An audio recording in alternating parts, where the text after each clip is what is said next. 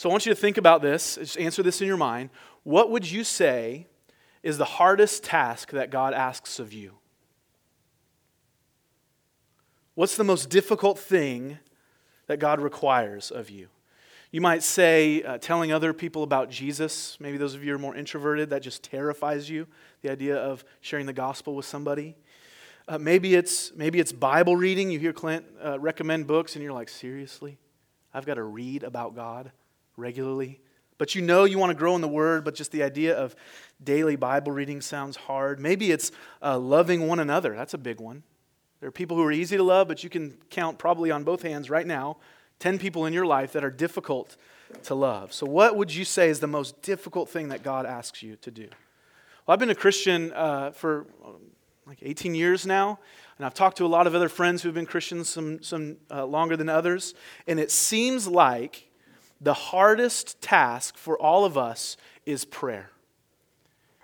And what's interesting about that is it's also the easiest, or it's also the simplest thing, right?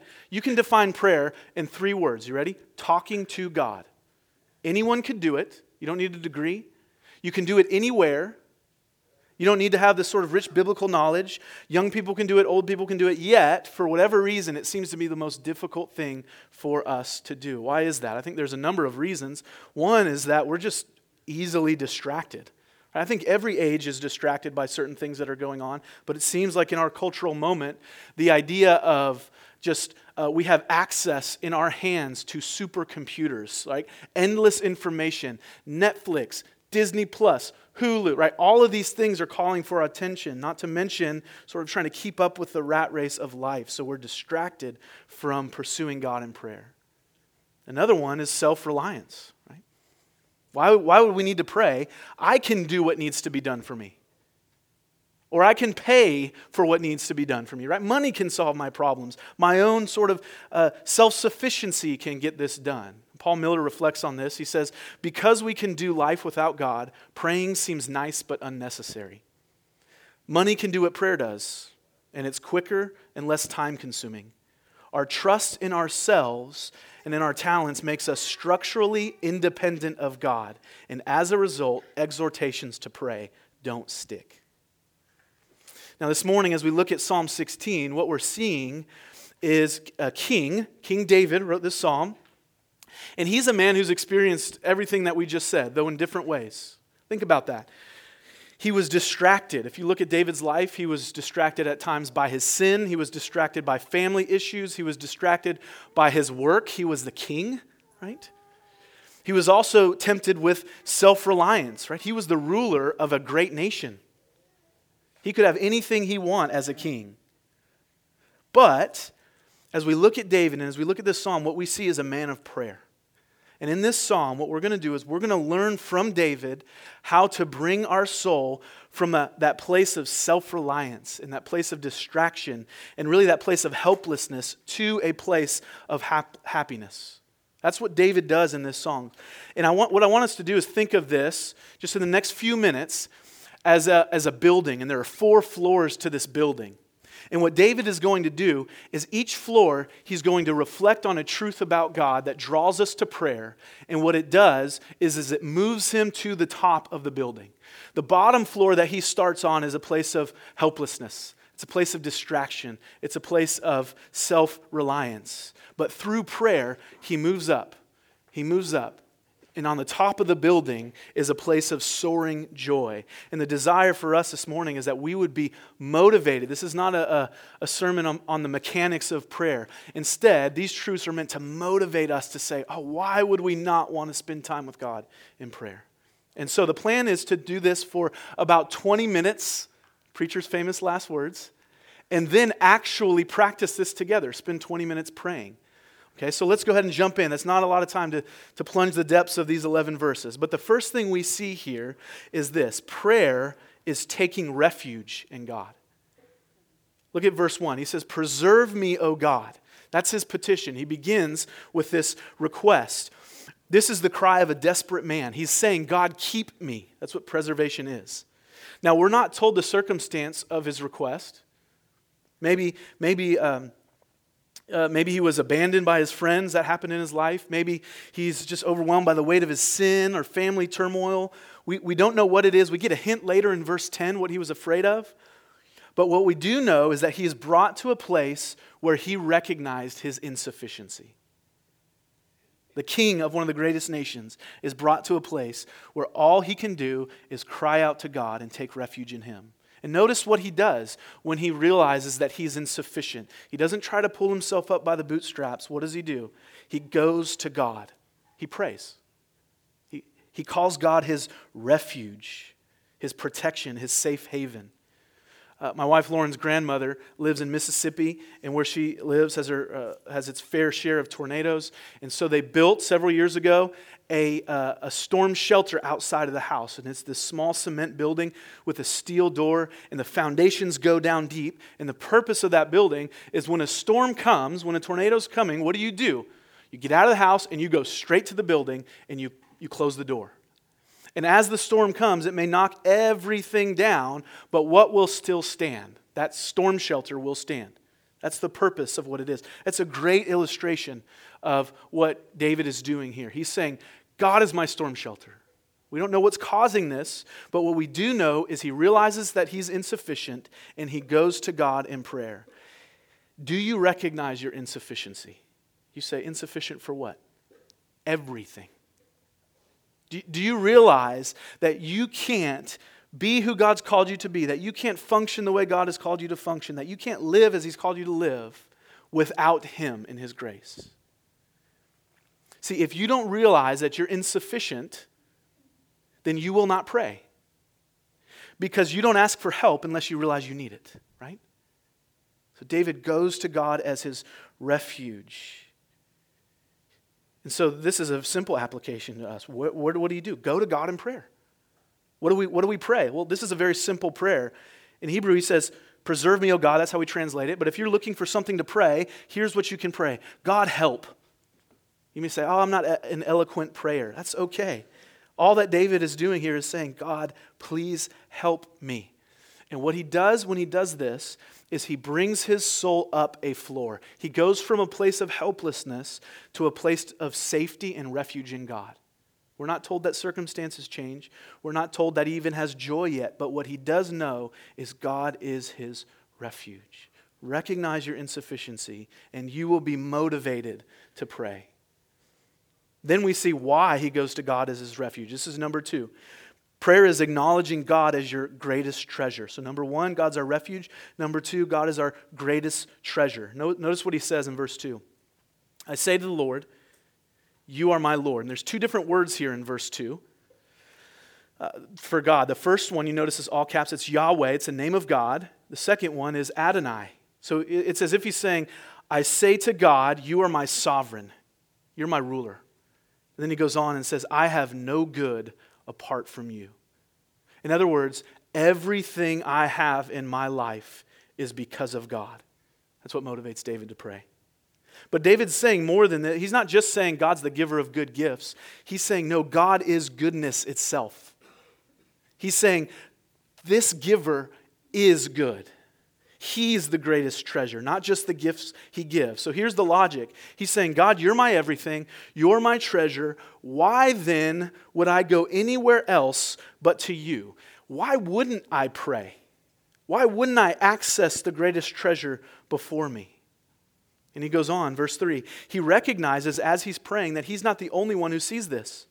This is true of the people of God. As for the saints in the land, they are the excellent ones in whom is all my delight. I love this. As David is praying privately, as he's meditating on the goodness of God, he realizes that he's not alone, and so he delights in the people of God as well. And he shows us something important about prayer and something important about treasuring God. Treasuring God is a community project. It's something we do together. And so he's encouraged as he reflects on not just him, but I'm not the only one who needs refuge in God. I'm not the only one who's insufficient, right? That's what we're doing here, right? This is not, our church is not just about your personal experience with God. It has a vertical aspect, yes, but it's about us collectively together as a family, being a people of prayer, being a people who treasures God and relies on Him. Right? And so then we move on to verse 4. David contrasts this treasure of God with the empty promises of the world. He says, the sorrows of those who run after another god shall multiply. Their drink offerings of blood I will not pour out, nor take their name upon my lips. What he's doing here, I think of the illustration of those old weight scales. You guys know it? Just nod your head if you're with me, right? And you put something on one side, you put something on the other to kind of balance it out. It's as if David's saying, listen, I'm going to put treasuring God right here, God and all His goodness, and then I'm going to put all the false gods that people trust in around me on this side. And just so you know, God outweighs those every single time. So I'm not even going to pursue those. I am going to find my treasure in God. Why? Verse 5 and 6. Because God's my portion. He's content in his life. He has all that he needs in God. And the language here, we don't have time to dive into it, but it deals with this allotment of land. He's saying, I have something far better than land. I have something far better than any inheritance that an earthly father can give me. I have God. Why in the world would I not want to spend time communing with Him in prayer? Can we say this? Can we say that God is our greatest treasure? Again, just like God is our refuge. If we can't say God is our greatest treasure, we will not pray. But here's the flip side of that. If we do not pray, we will not learn that God is our greatest treasure. So don't wait. Don't wait for some feeling to motivate you to pray. Objectively see this truth. God is the greatest treasure. Therefore, even when I don't feel like it, I'm going to give myself to prayer and pursuing Him. And as you do that, you will see the beauty and treasure of who God is. Number 3, we see then, David moves on to say that prayer is going to God as your counselor. So David's in a good place here. He's moving up the building. He's taking refuge in God, right? Then he's moved up again. He's seeing God as his treasure. And now he's telling us that God gives him counsel in verse 7. He says, his heart instructs him in the night. Now, what does that mean? Here's what it means. Here's what we know of David. He was a man of God's word. He's hidden his God's word in his heart that he may not sin against God. So what David's saying here when he says his heart instructs him in the night, he's saying that he's teaching his heart the word of God. He's meditating on the word of God and filling his mind and heart with it constantly so that he's counseled directly by God Himself. David knows what Thomas Watson told us. Right? In every line, God is speaking directly to you. And so this is, some call this the art of preaching to yourself. Right? What I'm doing right now is preaching. You are also preachers. You should take the truths of God, and when you don't believe them, you should tell them to yourselves from God's word. He's praying God's word, which is what we're going to do together in a moment. Right? So this calls us to hear the word, know the word, study the word, memorize it, meditate on it so that you can counsel your soul like David is doing. And when you do that, God is counseling you directly because this is His word. Right? That's what David is calling us to here. George Mueller was a pastor in England in the 1800s, and he's known mostly for his orphan care, but for his extreme just commitment to prayer. And here's what he says about his morning devotion times, his times of getting up, spending time in prayer and the Word. He says, the first thing to be concerned about was not how much I might serve the Lord, how I might glorify the Lord, but how I might get my soul into a happy state, and how my inner man may be nourished. I saw that the most important thing I had to do was to give myself to the reading of the Word of God and to the meditation on it.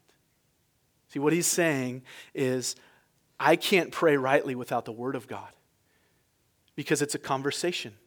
Me praying is me talking to God. The Word of God is Him talking to me through His Word. So if we want to be people of prayer, if we want to be counseled directly by God, then the Word must be deep within us. And then he goes on, verse 8. Notice, we're on the top floor now. He says, I've set the Lord always before me. Because He is at my right hand, I shall not be shaken. Now I want you to notice the difference.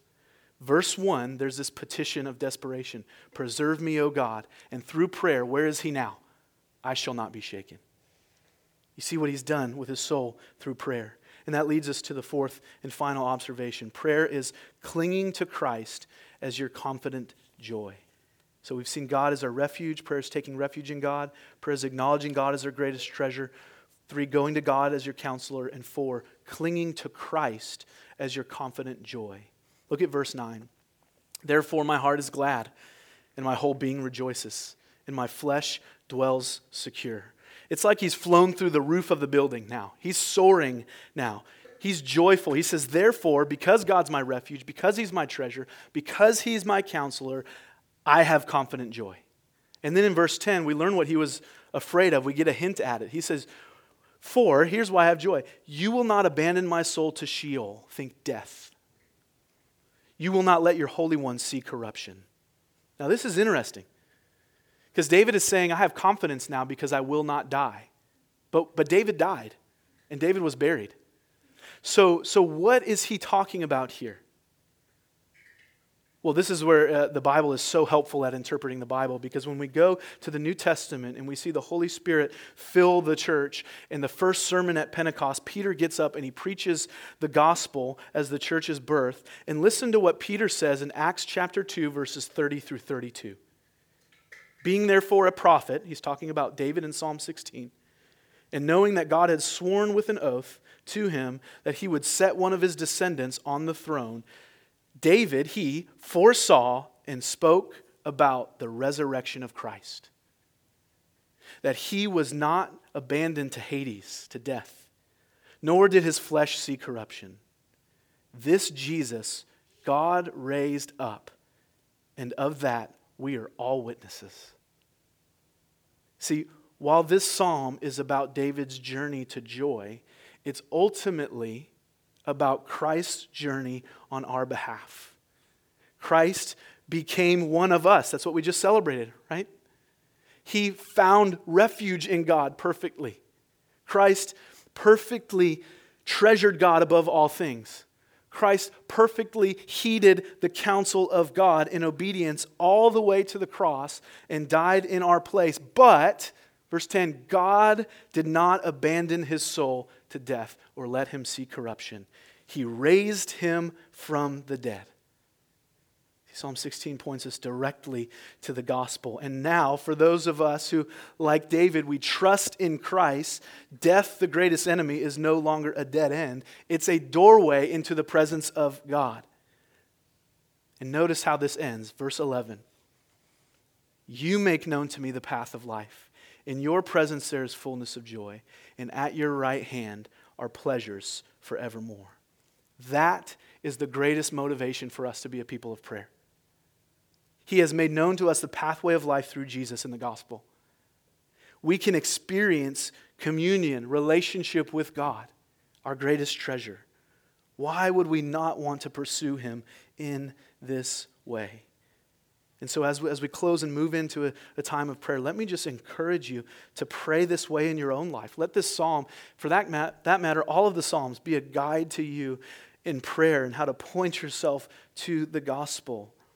And then if you haven't, let me just plead with you, if you've yet to look to Christ in faith, do that.